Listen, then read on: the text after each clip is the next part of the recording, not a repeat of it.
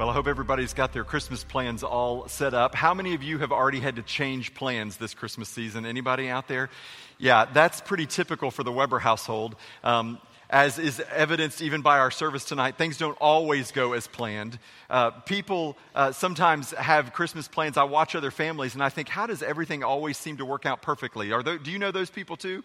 It seems to always go just like clockwork, and everybody works and cooperates and just the way they intended to. That's never been the case for my family in the way we celebrate Christmas. I remember, and my dad will remember this, several years ago when I was growing up, we decided we were going to make a trip to visit family in Ohio on Christmas. So we loaded up the vehicle and we drove all night. We left like Christmas Eve. We drove like 13 or 14 hours straight through. We get to Dayton only to get there. This is before, I know some of you have a hard time believing this, but we haven't always had cell phones.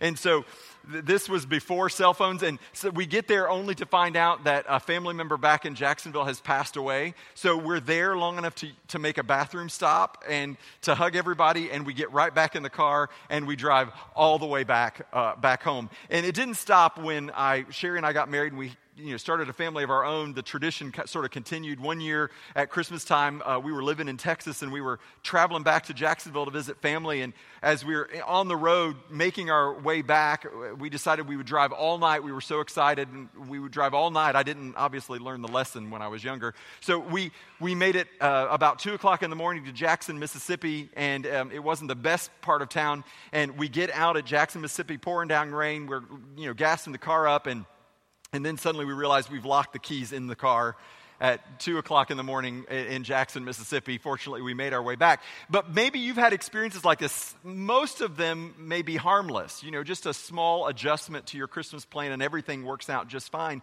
But for some of you, you've had Christmas plans that have been dramatically changed because somebody that you expected to be a part of your Christmas celebration is not a part of your Christmas celebration this year.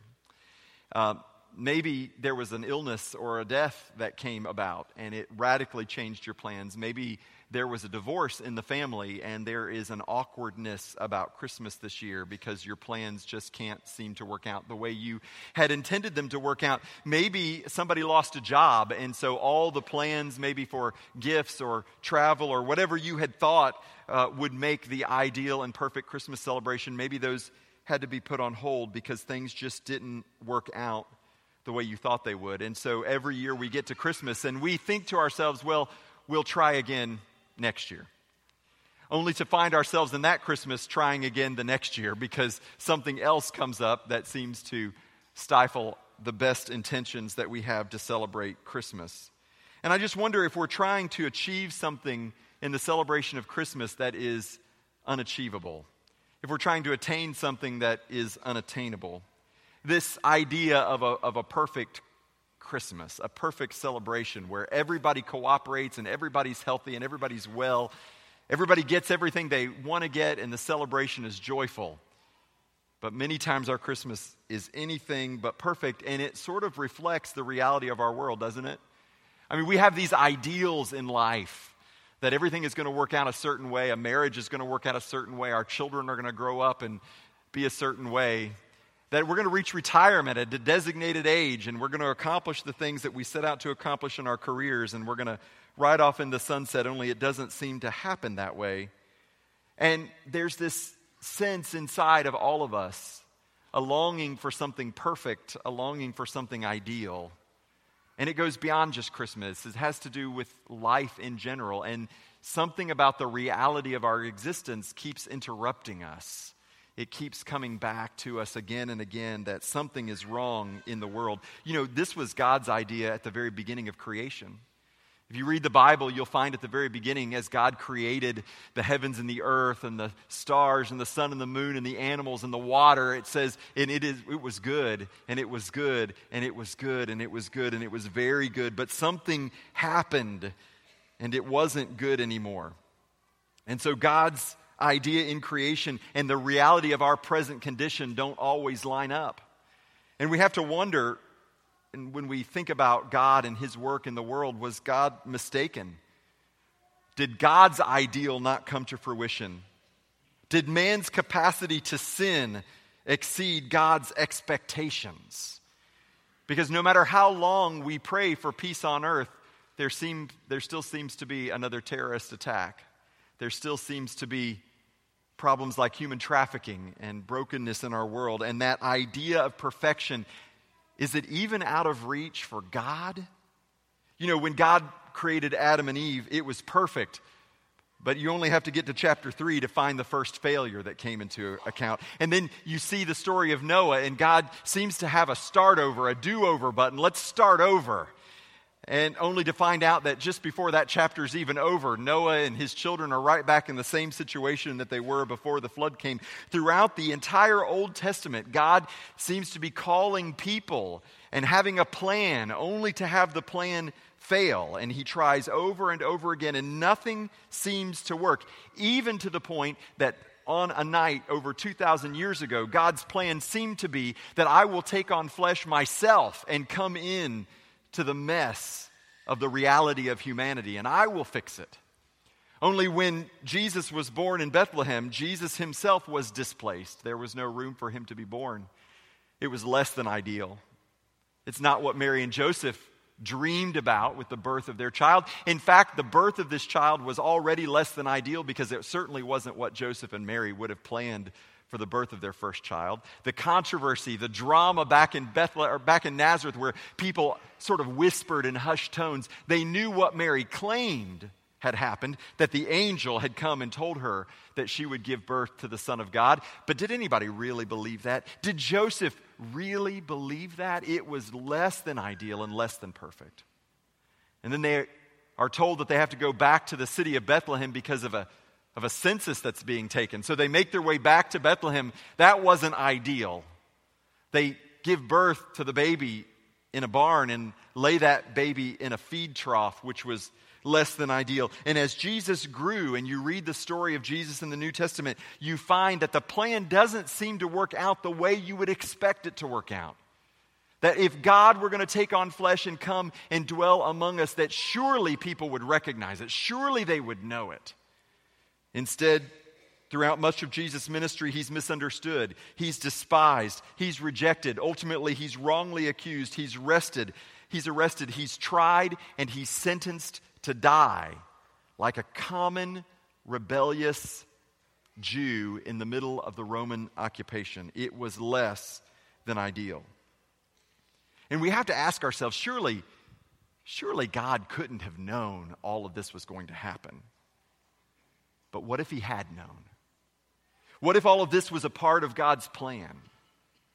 And more so, what if your situation and your circumstances, even as imperfect as they are, what if they are part of God's plan too? Maybe your life hasn't gone like you've planned. Maybe your Christmas isn't going like you planned. Perhaps it seems as if all the world has been conspiring against you. But what if the circumstances of your life are all a part of God's divine conspiracy? And you may say, well, then God is conspiring against me. But what if it only appears that way right now? See, God's plan from the beginning of time always included you. Listen to what it says in Ephesians chapter 1, verse 4. The Apostle Paul gives us a glimpse behind the conspiracy, before the plan ever started. Here's what he says. He chose us, that's you and me. He, God, chose us, you and me, in him, that's Jesus, before the foundation of the world, that we should be holy and blameless before him. You know what that tells me? God knew all along what would happen. God was never surprised by the brokenness of mankind, by the sin and the hurt and the brokenness that would come. And in fact, he chose you. Before time began, he chose you and said, I am going to wrap this person in myself. God made flesh come to dwell among us, and that he would be a covering for us, that we might be holy and blameless. Jeremiah 29:11, God has a plan. Here's what it says, for I know the plans I have for you, declares the Lord, plans for your good and not for your harm, to give you a future and a hope. You might be here on Christmas Eve and think, I don't feel a lot of hope. I don't sense a lot of hope. My marriage is in trouble. Our finances in trouble. My kids are out of control. My job is in question. I don't know what the new year holds, but maybe you need to understand that you became a part of God's divine conspiracy and that his plan for you is good. That his plan for you is to prosper you and to give you future and a hope. Listen to what it says in Galatians chapter 4. But when the fullness of time had come, at just the right time, God sent forth his Son, Jesus, born of a woman, that was Mary, in the town of Bethlehem, born under the law. In other words, Jesus came, God took on flesh, and he didn't have special arrangements made. He had to follow all the rules of nature and all the rules of man that you and I have to follow, born under the law to redeem those who were under the law. That's us, so that we might receive adoption as sons. And because you are sons, God has sent the Spirit of his Son into your heart, crying, Abba, Father, so that you are no longer a slave, but a son. And if a son, then an heir through God. At just the right time, the scripture says, while we were still sinners, Christ died for us. There has been a divine conspiracy to rescue us from the hopelessness of death and the grave, a conspiracy to adopt you as God's child, to make you one of his heirs. Maybe you have never felt like you fit in a family. Maybe you've never felt like you fit in a place of work or in a community. And God says, I have a place for you. And my conspiracy, my plan all along has been to take you and make you a part of it. Here is the conspiracy. Jesus Christ, born and rejected, was always part of God's plan. Jesus was born to die so that you might be born to live. That's the gift of Christmas. That's the divine conspiracy. And tonight, as we celebrate the birth of a baby, a gift that has no strings attached, a gift that was God's plan from the very beginning, from the foundations of the earth, tonight we celebrate not just the fact that he was born, but the fact that he came and he died on the cross, that we might have life, that we might have forgiveness of sins, that he was born to die so that you might be born to life. But Jesus' death doesn't prove anything. In fact, hundreds, thousands of people died on crosses in the first century. But 3 days after his death, Jesus was raised from the dead, proving that this was, in fact, God made flesh who came to dwell among us, completing the conspiracy so that we might be reunited with God. Tonight, as we celebrate Christmas, we do it with an eye to the cross and an eye towards Easter. We celebrate the gift of Jesus in its fullness, not just a baby in a manger, but a man on the cross in an empty tomb 3 days later. We're going to take communion here in just a few moments. And as we do, we invite everyone to participate. If you are here tonight and you are a believer in Jesus Christ, whether you're a member of this church or not, we invite you to participate in communion this evening. We're going to pray, and our deacons are going to make their way forward. They'll bring you the elements, and as you get each element, we invite you to hold it. And then once everyone has been served, we'll take each element together. Will you join me as we pray?